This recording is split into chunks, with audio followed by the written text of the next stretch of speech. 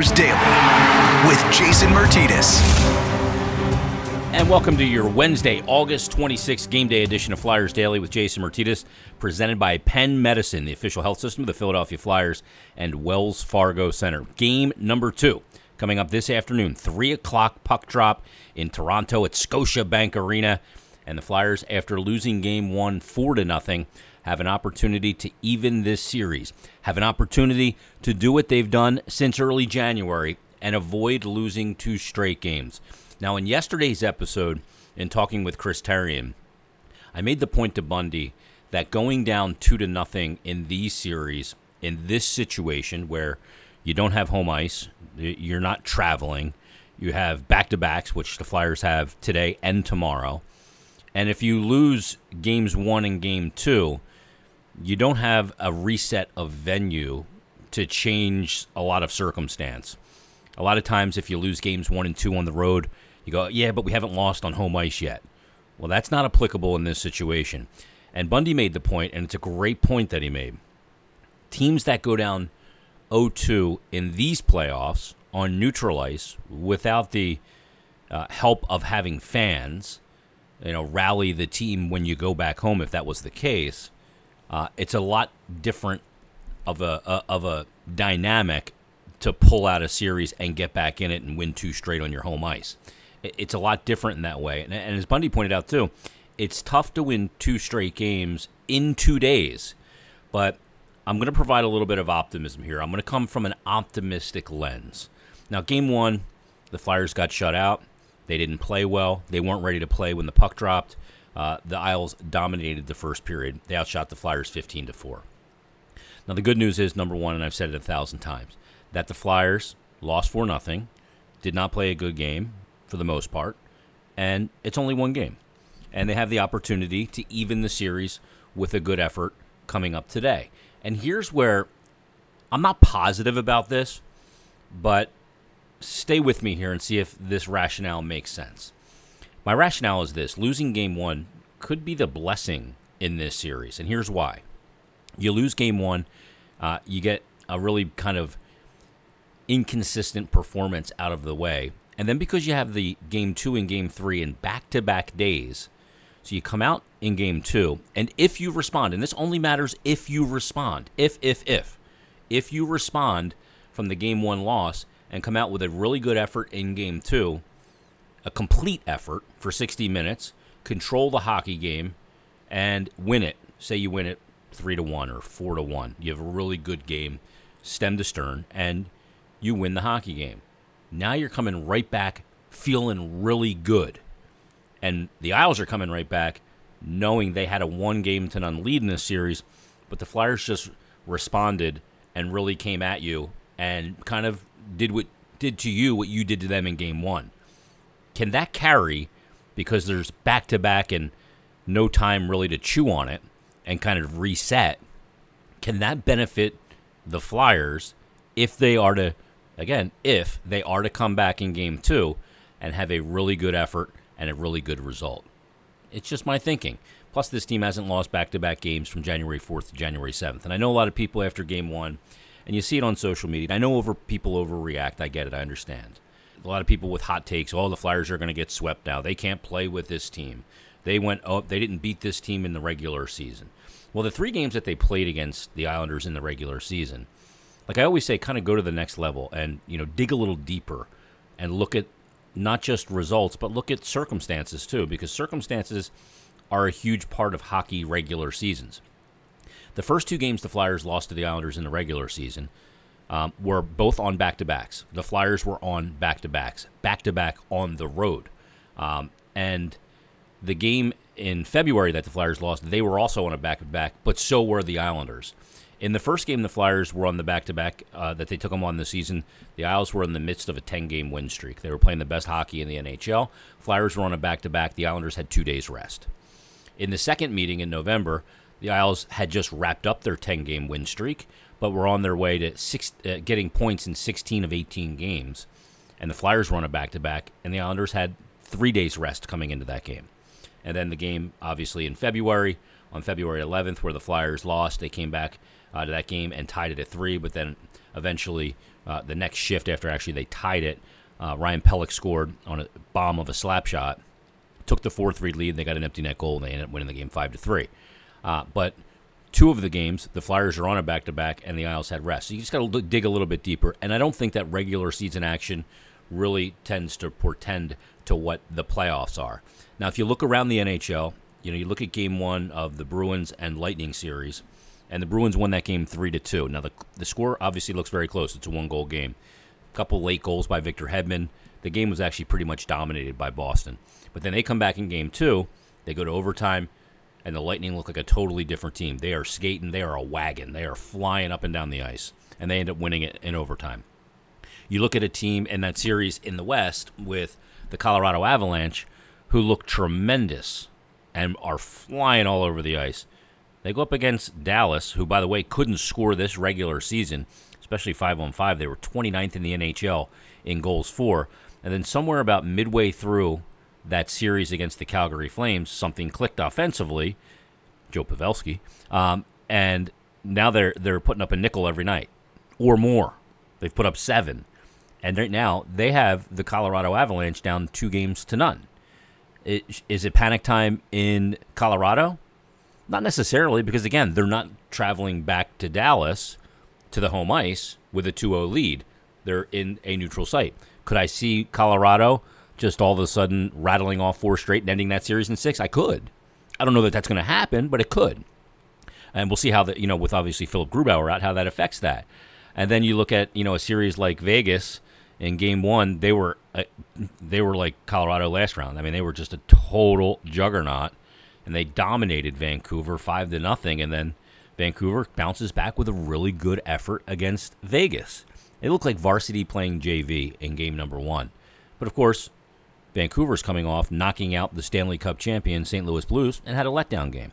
And Vegas is, Vegas is the number 1 seed in the West for a good reason. They're a really good team. And just like, you look at Colorado, they're a wagon too. So things in the playoffs are all about adjustments and counterpunches. And the Flyers lost Game 1, and it was a tough loss. And it was frustrating because we've seen far too many times where they come out and it's like they got the memo that the puck drop was at 8 o'clock when it's actually at 7:10. And that's frustrating, and we want to understand why that is and why that happens repeatedly. That's why we need to see them get off to a really good start in Game 2.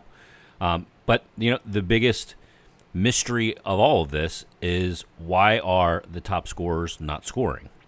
And I got a DM from a guy that I grew up playing hockey with, and he asked me, he said, would you scratch Claude Giroux in this game, and maybe that would send a message? I'm not going to put his name out there because I don't want to embarrass him. He said, would you scratch Giroux, and maybe that would fire up the team? They need a shakeup. And my response to him was, hell no. I know he hasn't scored, but he hasn't been a liability. And no one you put in will be more effective than him. Scratch the captain, lose the team. But there's a lot of people with this mentality. And I think a lot of people take joy. And Giroux scored 1 goal in 22 playoff games. I think they like to crap on the guy. But whatever.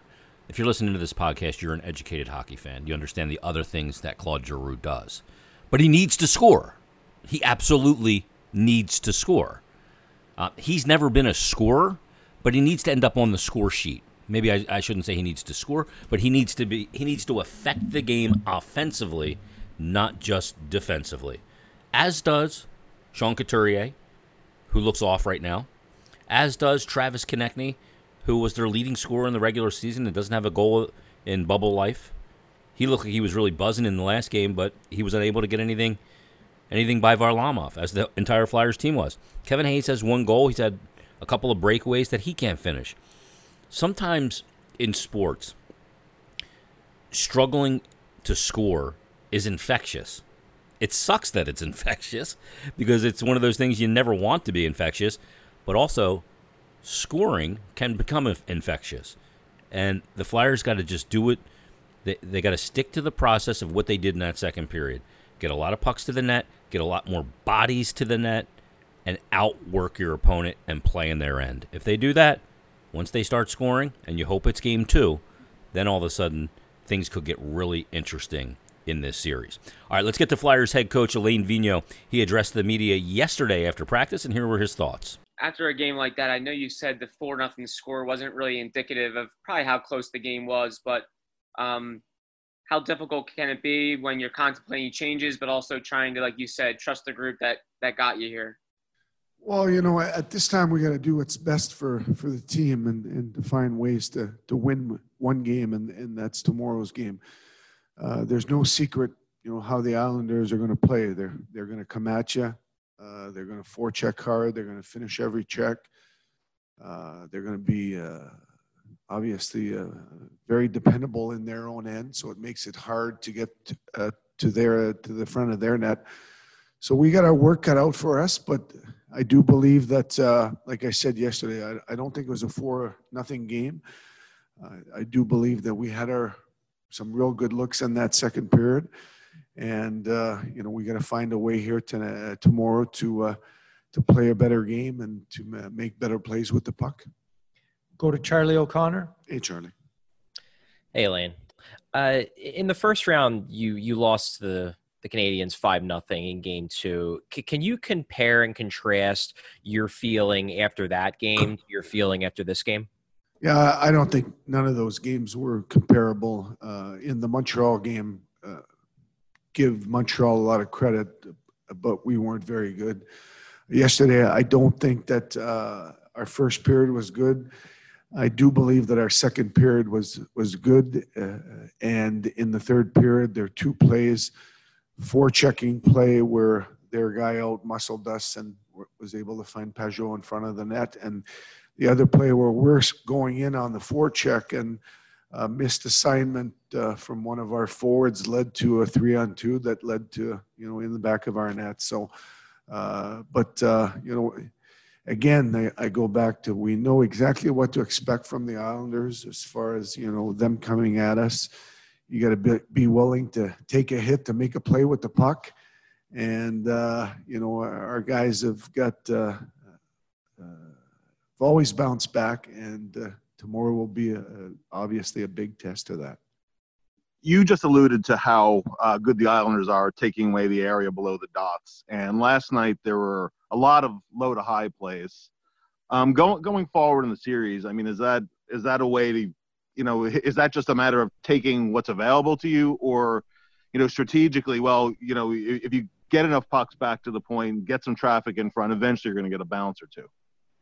Yeah, I mean, I believe that if we get the looks that we got in that second period, sooner or later, some of those are going to go in. I felt that, we got some real good looks, a little bit like they did in that first period. It seemed that momentum shifted in both periods, and it was a tight game. It was a 1-0 game. That, that's a one shot going in to tie it up, or, when they make it 2-0, how solid they are defensively, it makes it real tough on any opponent, and the Islanders have proved that all year long. So, again, hard-fought game tomorrow in perspective, and we're going to have to be better. You've been around guys, world-class guys all your life. When you got top-end guys struggling, is there anything that you can do as the coach, or do you kind of just have to let them work it out? I would say it's a combination of both. Last night, I mean, there's no doubt, anybody watching that game, Coots and Jake had a hard time with the puck. There are elite players in this league. There are top-end guys. We need those guys to be on top of their game, both defensively and with the puck offensively. But they're not the only guys. But obviously, when you don't score a goal in a game, the focus, the attention is going to be a little bit more on those guys. I believe in them. They're good players. They've proved it all along, and they get another opportunity to go at it tomorrow and show that they're elite players at this league. So I definitely expect those guys to, and not just them. Those two guys came to mind there, but I expect our whole group tomorrow to be better. Yeah, hi, Elaine. Just sort of in that same vein, is there something that you picked up on in game one or from watching previous games of the Islanders that you can adjust stylistically, system-wise to get your big guys, your top six forwards, more opportunities, better looks, or is it they just have to execute what you guys do better? You know, at the end of the day, you play a game like the Islanders, you know, how many looks are you going to get 5-on-5 in a game? And they're hard to come by. You have to work for every inch. And at this time of the year, you know, when you're down to 8 teams, the games are that much tighter and harder fought. So it's to be expected that there won't be a lot of room out there, and players have to work extremely hard to create that room. And when they do get some looks, hopefully, you know, they can find the back of the net. But again, at this time of the year, you're playing against, you know, the probably the best goaltenders in the league or something. When you're down to 16 teams in the playoffs, you go from 16 to 8. Competition gets harder and better. And that's what makes this time of the year, or usually it's, you know, April, May, June. It's what makes this August so special again. When you listen to Alain Vigneault, I've said this several times, as a Flyer fan, it should make you feel good. He is so calm. He's been through this before. He knows not to panic right now. Now's not a time for panic. Now is a time to make adjustments, well thought out decisions, and put his players and his team in the best position for success. I believe Alain Vigneault will do that in Game 2. We'll find out this afternoon when they drop the puck at just after 3 o'clock at Scotiabank Arena in Toronto. That's going to put a wrap on this episode of Flyers Daily. It is presented by Penn Medicine, the official health system of the Philadelphia Flyers and Wells Fargo Center. Supporting our Flyers, Penn Orthopedics creates the ideal care plan with treatment options fueled by our own world-renowned research, doing what once seemed impossible so you can too.